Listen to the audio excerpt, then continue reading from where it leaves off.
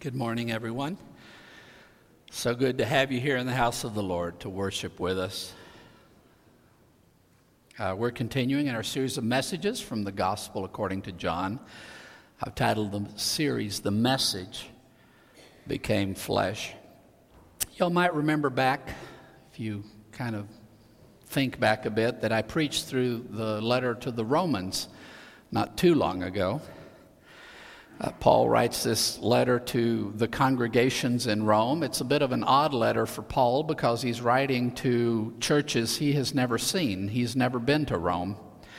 And because he is wanting eventually to make his way to Rome and for the churches in Rome to send him further west to spread the gospel all the way to Spain, he kind of sends this letter by way of introduction, and he wants the people in Rome to know what it is that he's proclaiming. What is this gospel that he is sharing with the world?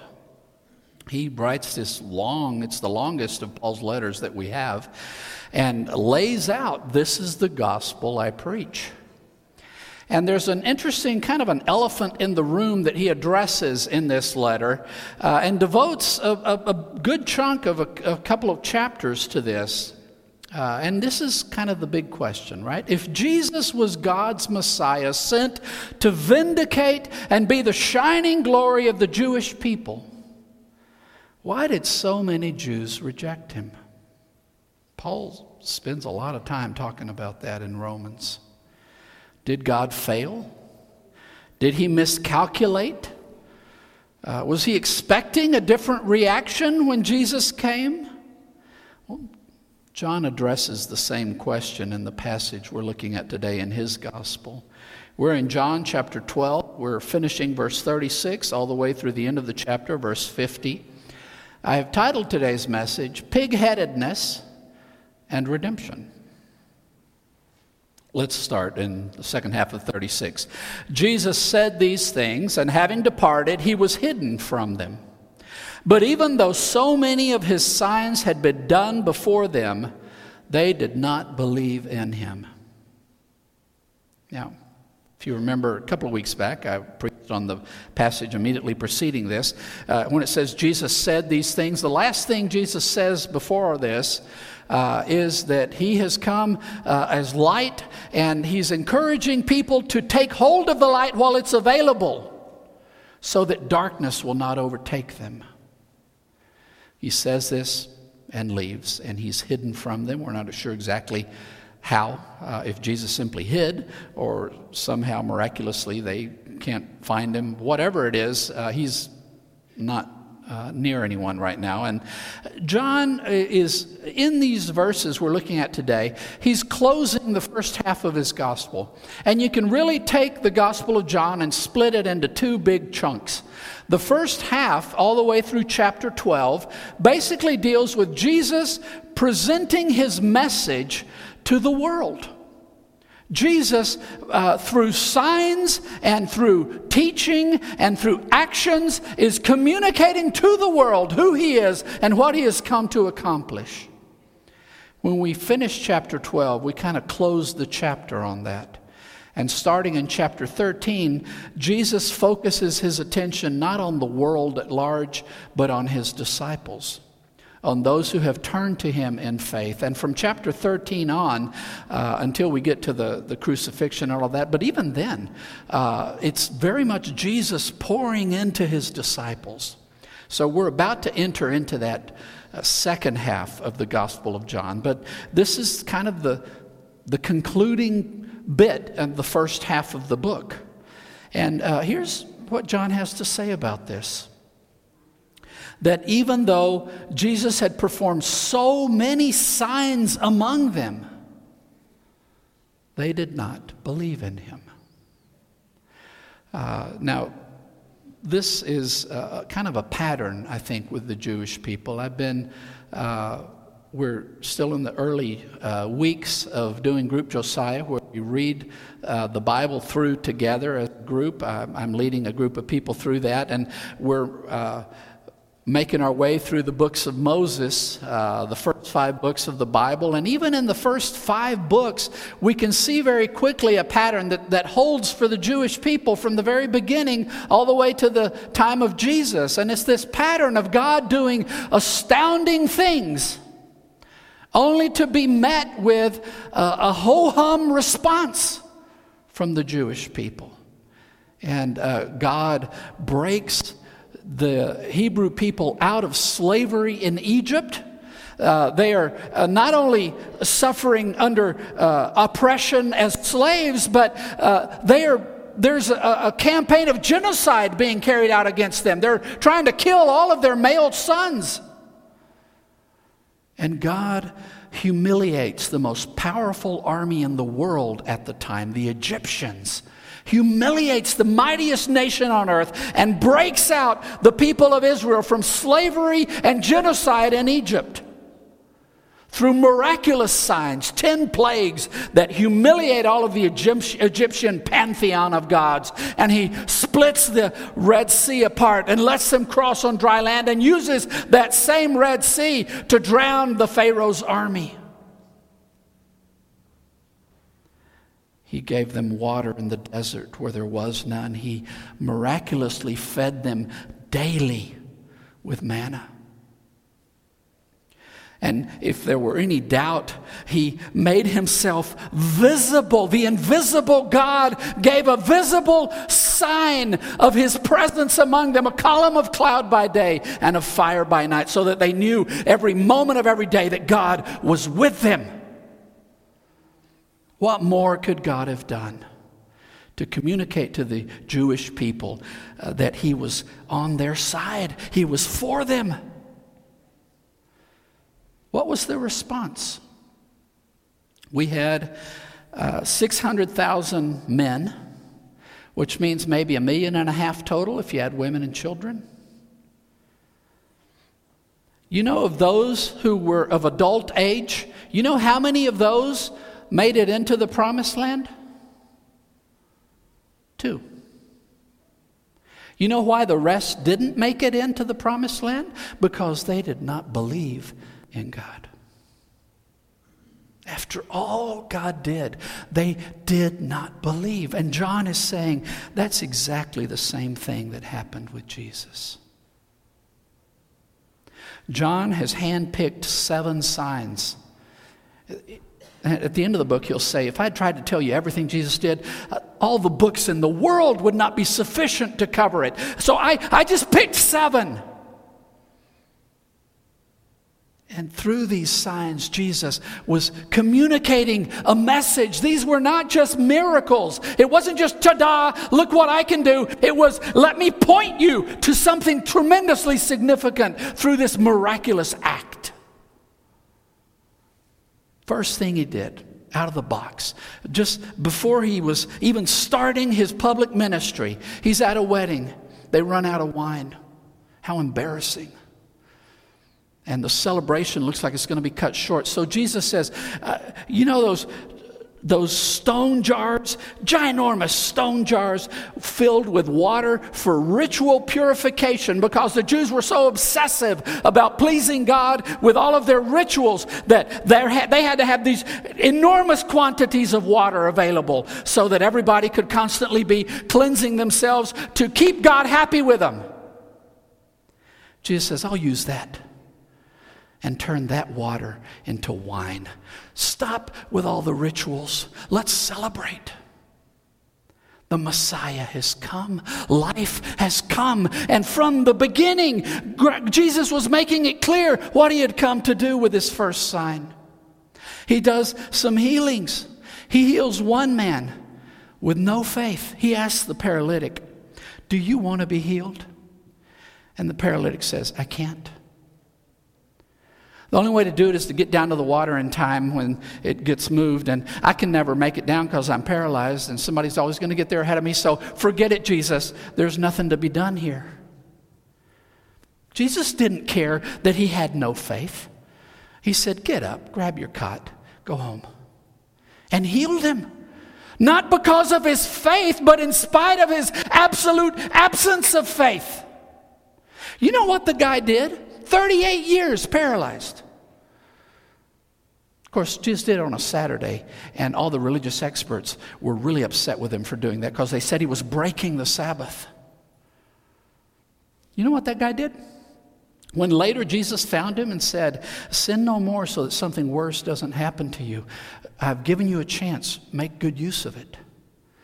He runs off immediately, finds the religious authorities who are trying to deny Jesus, and gives them a complete report on what Jesus has done, which is the fodder they're going to use to accuse him of breaking Sabbath. He sides with Jesus' enemies. Jesus healed him anyway.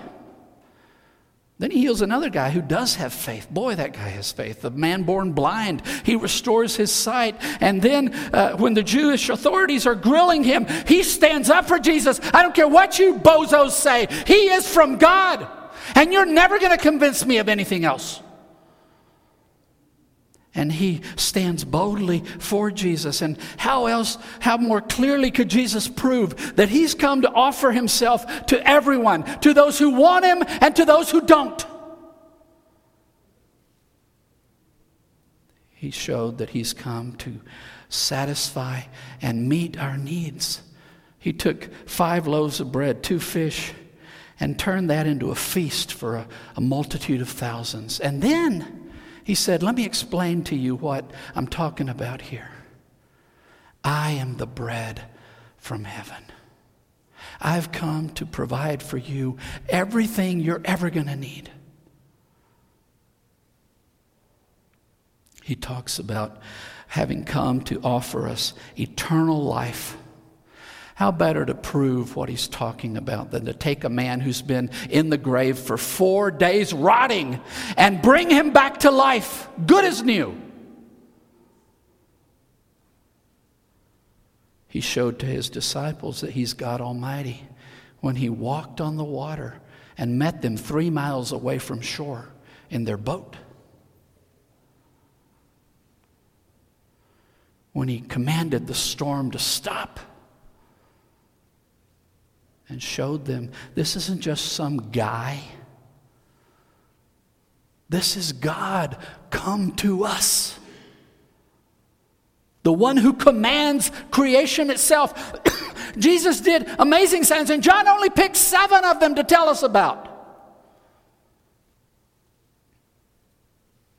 In spite of all this, people did not believe in him. Let's keep reading, verse 38. So that the word of Isaiah the prophet might be fulfilled, which said, Lord, who has believed our report, and to whom has the arm of the Lord been revealed? This is why they were not able to believe. For again Isaiah said, He has blinded their eyes and has hardened their heart, so that they might not see with the eyes and understand with the heart and turn, and I will heal them. Isaiah said these things because he saw his glory and spoke about him. John is doing here what Paul tries to do in Romans 11. Why did so many people reject Jesus when he came? Because that was the way it had to happen. God knew before Jesus came that was how it was going to play out. He sent him anyway. And John says this had to happen this way because that's how God said it was going to happen. It could not happen any other way. And to make the point, he quotes from Isaiah chapter 53. Now, a lot of people believe that Isaiah can kind of be broken into at least 2 major sections. The first 39 chapters very clearly address the situation about 100 years before the fall of Jerusalem. But then we get to chapter 40, and the message switches to comfort to a people who have suffered the agony of deportation. So a lot of people think maybe it was some disciple of Isaiah after him that about 100 years later writes the second half of Isaiah. In that case, this part of Isaiah is anonymous, but some of the most glorious prophecies in the Bible are in these chapters. There are 4 major servant songs in these chapters where God speaks of his servant And the most famous of them, the most amazing of them, is the last. And that's the one we're quoting from here. That last servant song begins at the end of chapter 52 and goes into 53.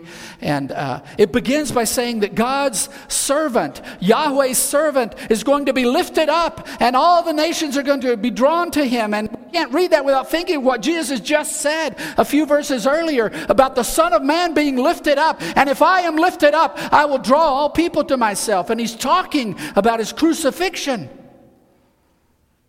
And Isaiah immediately in that servant song goes to talking about he's been disfigured, marred so much, you can't even recognize who he is anymore. And he goes into this description of the servant who's suffering and by his stripes is healing the people, who is taking upon himself the sins of others, our trespasses. And early in the servant song, Isaiah says this, Lord, who has believed our report? To whom has the arm of the Lord been revealed? And Isaiah is thinking of the many ways in which God, but the idea of revealing your arm is the idea of acting and doing something that people can see clearly, your mighty intervention and activity. God has interacted with his people mightily and powerfully, but nobody believes what God is saying. He sent prophet after prophet, and nobody cares. All they want to hear is the false prophets who lie to them constantly. And when the true prophets of Yahweh speak up, they try to silence them. Who has believed our report? And to whom has the arm of the Lord been revealed? God has been speaking to his people and has revealed himself mightily, acting on their behalf. And yet, the response has been rejection. You see, this pattern was happening during the Exodus. This pattern was happening during the years of the kings. This pattern was happening during the exile. And after the return from the exile, constantly, God was communicating and acting, and the response, time and time again, is rejection. He quotes, this second quote is from earlier in the book, chapter 6. That's the famous passage, right? When Isaiah has this vision of God in all his glory sitting on his throne, and the train of his robes fill the temple, and the cherubim are praising him, and Isaiah falls on his face before him, before the glory of God Almighty. And God says, who's going to go? And Isaiah says, send me. And here's the instruction. This quote here in John is a little bit odd. It doesn't track with the Septuagint, which was the ancient Greek translation of the Old Testament. It doesn't track with the Masoretic text, which is the Hebrew version we have of the Old Testament. It's slightly different from both of them. Those two mention not just eyes and heart, but they also talk about ears. In John's quote here, ears have been left out, and it's just been eyes and heart. But in the Septuagint, it's just a passive construction. Their eyes have been blinded, their heart has been hardened, their ears do not hear. In the Masoretic text, it's a direct command from God to Isaiah. God is telling Isaiah, say this, Isaiah, blind their eyes, harden their heart, silence their ears. And I think all of these versions, even this slightly different version we have here, he has blinded their eyes. We don't know who that he is. It could just as easily, it could be God. It could just as easily be the devil who has already put into Judas Iscariot in his heart to betray Jesus. We don't know who it is, who the actor is in this. And when God commands Isaiah in the Masoretic text to issue this command, who is Isaiah issuing the command to? It's not clear. But the importance here is that there is this blinding, this hardening of understanding, this deafening that is deliberate, because if only they would use the eyes God had given them, if only they would sense and understand in their hearts the way God had designed them to do, if only they would open their ears and hear what God was saying, then they could turn and God will heal them. Clearly, the divine intent is to heal. And the frustration through all the prophets of the Old Testament is that God has given His people everything they need to respond in faith. They have eyes, they just don't want to use them. They have ears, they don't want to hear. They have a heart, they don't want to understand. And the great tragedy is that this rejection is not due to a lack of the possibility to grasp what God is extending. It's just pig-headedness. I don't want to. And I don't think John is telling us here that God didn't want these people to believe in Jesus. And that's why in Isaiah he predicts this, and therefore it has to happen because it has to be fulfilled that God doesn't want the Jews in Jesus' day to turn to Him in faith. I don't think that's at all what God is trying to say in any of the versions of this passage from Isaiah, because His intent is very clear. I will heal them if they will just turn. The frustration, and there's some even sarcasm in this profound frustration from God, that I have given you everything you need to respond in faith. And I, on my side, have done everything I need to do to give you cause to respond in faith. And yet, no matter what I do and what I make possible for you, you do not want to put your trust in me. And it's an expression, I think, of divine frustration,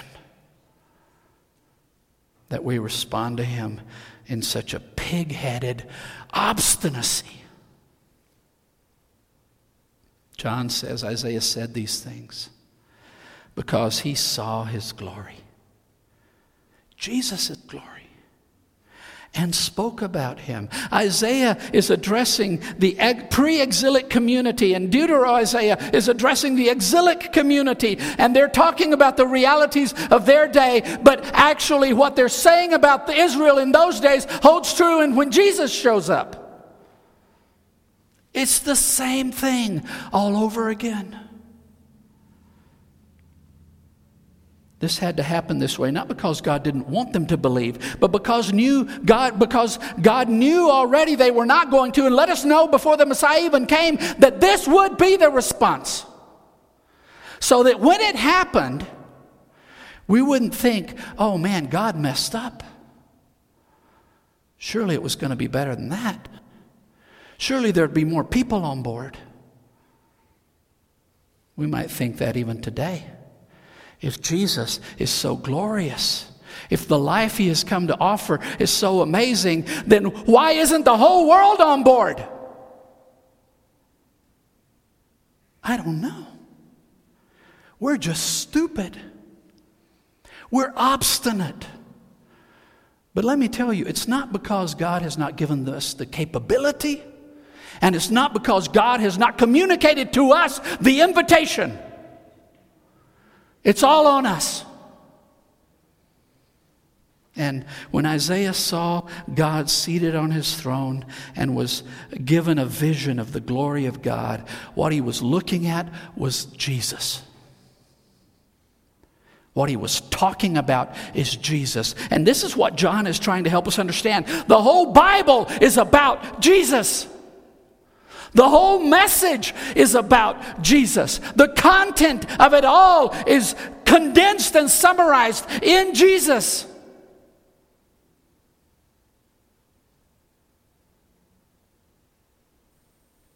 God knew the Jews were going to reject Jesus largely when He came, but He sent Him anyway. I think most people even today continue to reject Jesus. Why do you think He came to us anyway?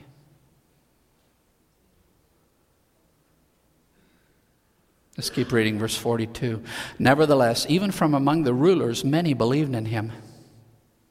But because of the Pharisees, they were not confessing it, so that they would not be banished from synagogue. For they loved the glory from humans even more than the glory from God. James famously talks about a dead faith. He says there's a living faith, there's a genuine faith, and there's a dead faith that is useless. I think John is describing for us here what dead faith looks like. Even among the rulers of the Jews, there are people who believed in him. There are people there who know the Scriptures, and when they see what Jesus is saying and what he is doing and the arguments he is presenting, that these are the actions of the Father, who but God can raise the dead back to life. All these things add up perfectly, and they understand. Jesus is not some charlatan. He's not a trickster. He's not a con man. They understand that he is who he says he is. So they believe.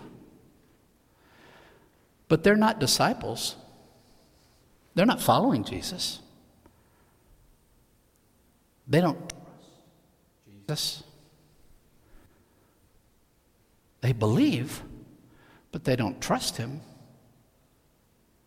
And there's something they're really concerned about, and it's not Jesus. They're worried about the Pharisees kicking them out of synagogue. Because here's what they really love. They love the glory that other humans can give to them. They love what people around them are giving to them. They love the adulation. These people are among the rulers. They love their positions of authority and respect. They love being able to prance around and get the finest seats at every feast and for everybody to fawn over them. They love it, and they're not about to jeopardize that for Jesus. I don't care if it is true. They have a dead faith. Because what God is looking for is not just that we agree and say, oh yeah, that's right. What he's looking for is our hearts and our trust. He's looking for us to crave the glory that only he can give, to the point that we're unconcerned about any other kind of glory.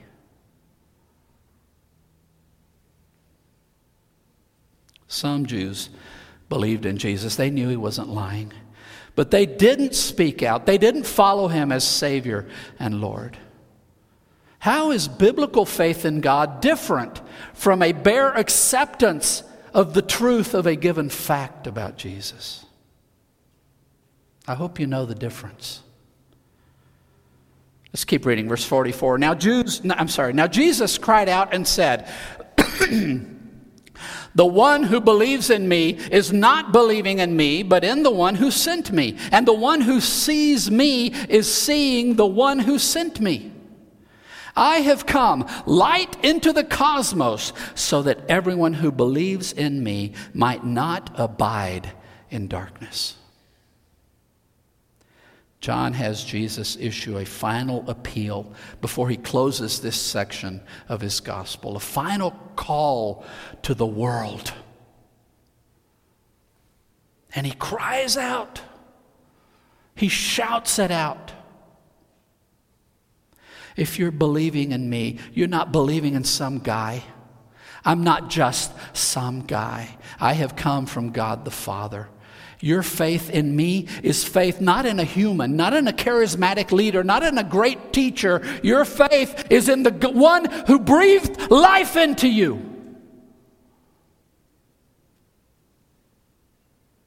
When you look at me, when you set your eyes on me, when you fix your focus on me, you are not focusing on just some guy. You are focusing on God Almighty. He reminds them, I have come light into the cosmos so that everyone, anybody out there who believes in me might not abide in darkness. We're going to be talking a lot about abiding in this year as we get into these chapters, starting with 13. Jesus is going to invite us to abide in him. I love that word. It's more than just remain. It could be translated remain, but it has the idea of taking up residence, of living there, of making this your home address. And here's what Jesus is saying. I came so that you don't have to live. You don't have to abide. Your place of residence need not be darkness. I have come to give you the option of living in light instead. A new home address. A new place of residence. He came so we would not have to abide in darkness. How is life without Jesus abiding in darkness?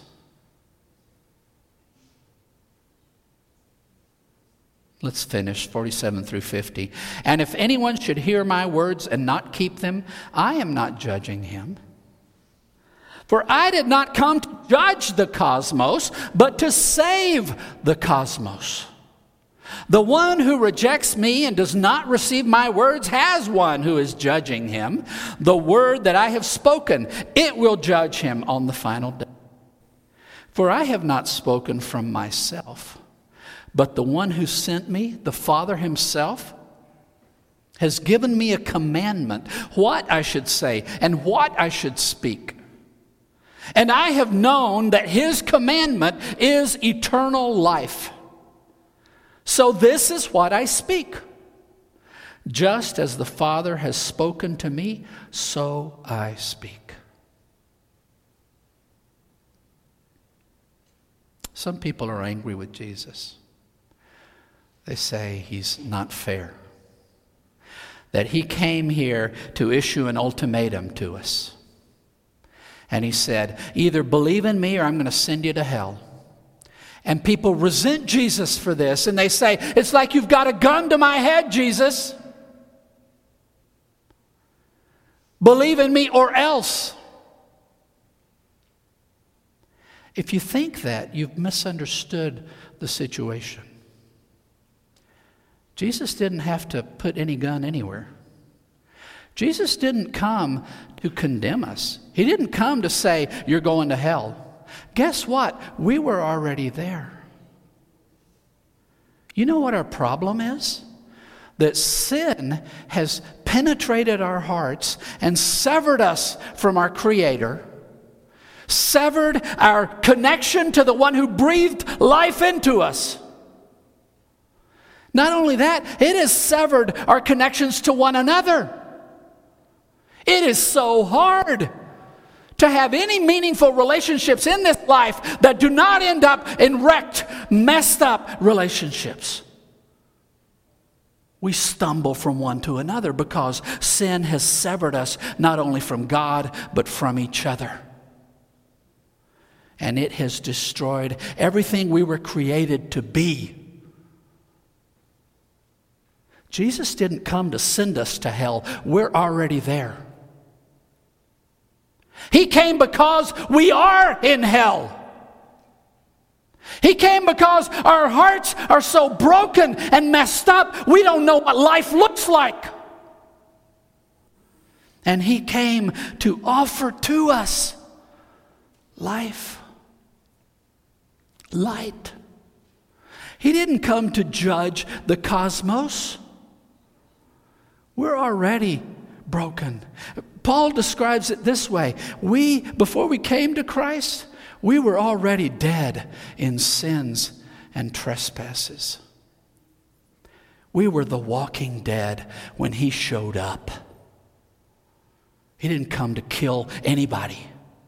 He didn't come to end anything.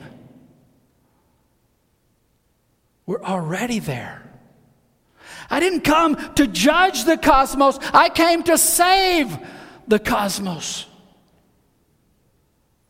I came to rescue it. The only thing I came to offer you is a chance at life. You're in a hole. I came to throw a rope down.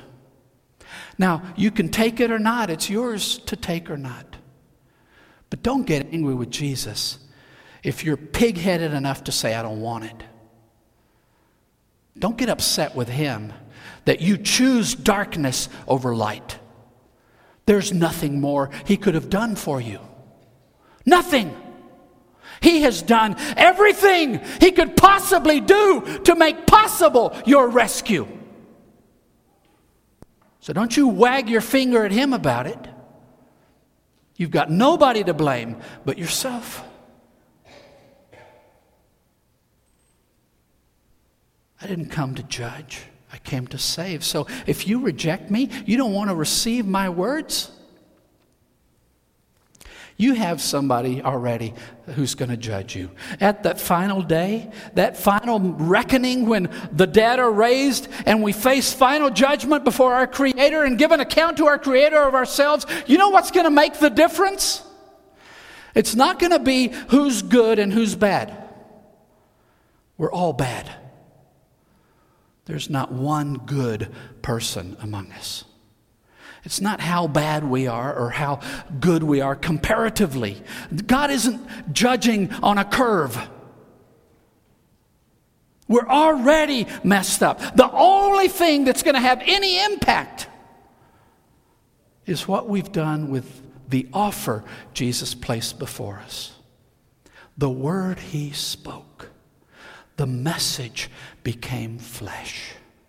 He came to say to us, I want you to live forever. I don't want you to dwell in darkness. I want you to be able to abide, take up residence in light. I am the light of the cosmos. Just come to me. Let me rescue you. On that final day, the thing that will make the difference is what we have done with the message he spoke to us. Did I receive it? Or did I say, thanks, but no thanks, Jesus? That's it. And he didn't come to judge us. That was already taken care of. He came to offer us the possibility of being saved. That's the only reason he came. He says, I'm not just whistling Dixie here. I'm not just making stuff up. I came here sent by the Father, and he commanded me to speak the things I am saying. I'm not just making this up. I am communicating to you exactly the message the Father sent me to deliver. And I can tell you this about what he's commanded me to speak. It is eternal life. That's what I've come to speak. So that's all I'm going to say. What the Father gave me to speak, that I speak. Jesus didn't come to judge us. He didn't come to condemn us. We were already dead in our sins and trespasses. We were already living severed from God and from each other. He came only to offer us the chance at rescue. Why is genuine trust in Jesus that results in doing what he says the only way we can find rescue?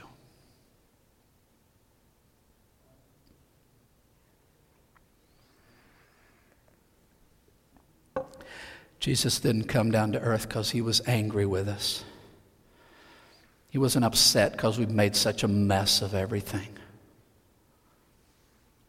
He's not the school principal of decades past, patrolling the halls with a paddle, looking for somebody to beat. That's not what he's up to.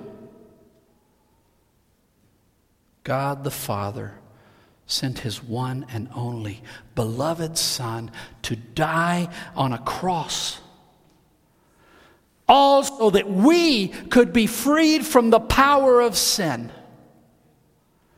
We already abide in darkness. It's all we know. We breathe it in every morning.